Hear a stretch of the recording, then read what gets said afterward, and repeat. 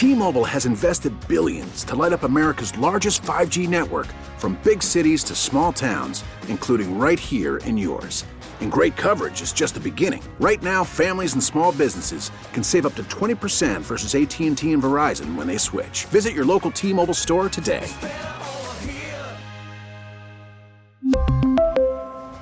Plan savings with 3 lines of T-Mobile Essentials versus comparable available plans. Plan features and taxes and fees may vary. I'm Kim Foster. Here is what's happening at this hour. PG&E says more than half of those who lost power during the Northern California shutoff have been restored. The company says that of the 738,000 customers who lost power, about 312,000 still remain in the dark. The counties of Humboldt, Siskiyou, and Trinity have their power back. All of the 34 counties affected by PG&E's mass power outage have been cleared for restoration, except for portions of Butte, Plumas, Yuba, and Kern counties.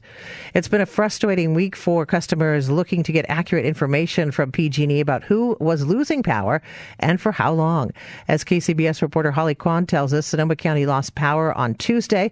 By Thursday, county leaders had lost their patience. Sonoma County is one of the few counties with an emergency plan for when PG&E cuts the power. But this week, the county felt like it was better organized than the utility.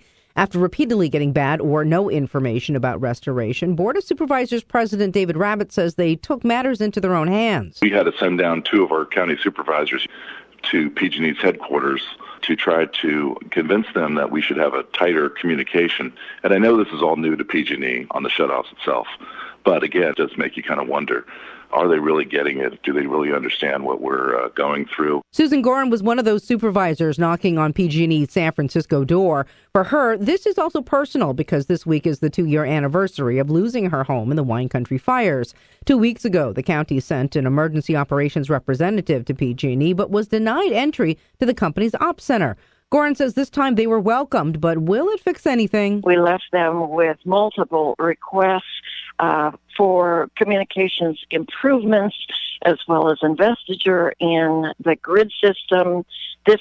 What happened this week is simply unacceptable. PG&E's CEO has vowed to improve communications before the next power shutdown. Holly Kwan, KCBS. The dangerous fire weather conditions in Southern California have Los Angeles police and others focusing on homeless encampments in high-risk areas. Claudia Pescuda with Radio.com station KNX has more. There are an estimated 47 encampments in what's known as the Very High Fire Hazard Severity Zone. The mayor's homelessness chief, Christina Miller, says outreach teams started going out weeks ago to warn people about the fire danger and try to relocate them. That ramped up yesterday with police officers and others working to clear out the encampments. There were no arrests made whatsoever, so this is all about getting voluntary compliance. Miller says 25 people went to regional command posts yesterday where they could get information about shelters and other homeless services. That was KNX Claudia Pescuda. The Port of Oakland is breaking ground today on a new facility at the former Army base that is expected to create jobs and stimulate the city's trade economy.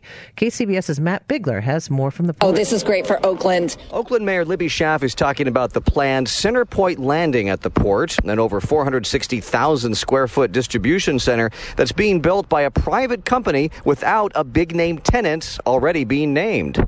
That is new for Oakland, and I think it's important that we all celebrate everyone's absolute faith in this city. The facility is expected to reduce truck travel times, distances, and costs, as well as provide lots of living wage jobs. Jamise Myers is a member of the Revive Oakland Coalition.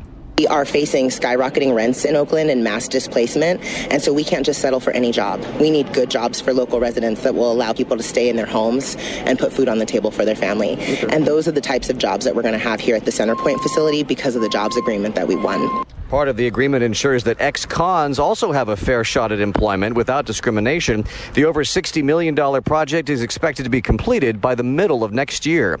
At the Port of Oakland, Matt Bigler, KCBS. All westbound lanes of Interstate 580 near the Altamont Pass reopened this morning after a multi-vehicle wreck that spread debris all over the roadway. According to the Highway Patrol, the crash reported about 7:40 a.m.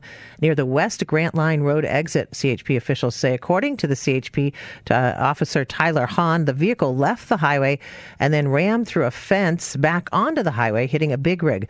All lanes reopened shortly after 9 today.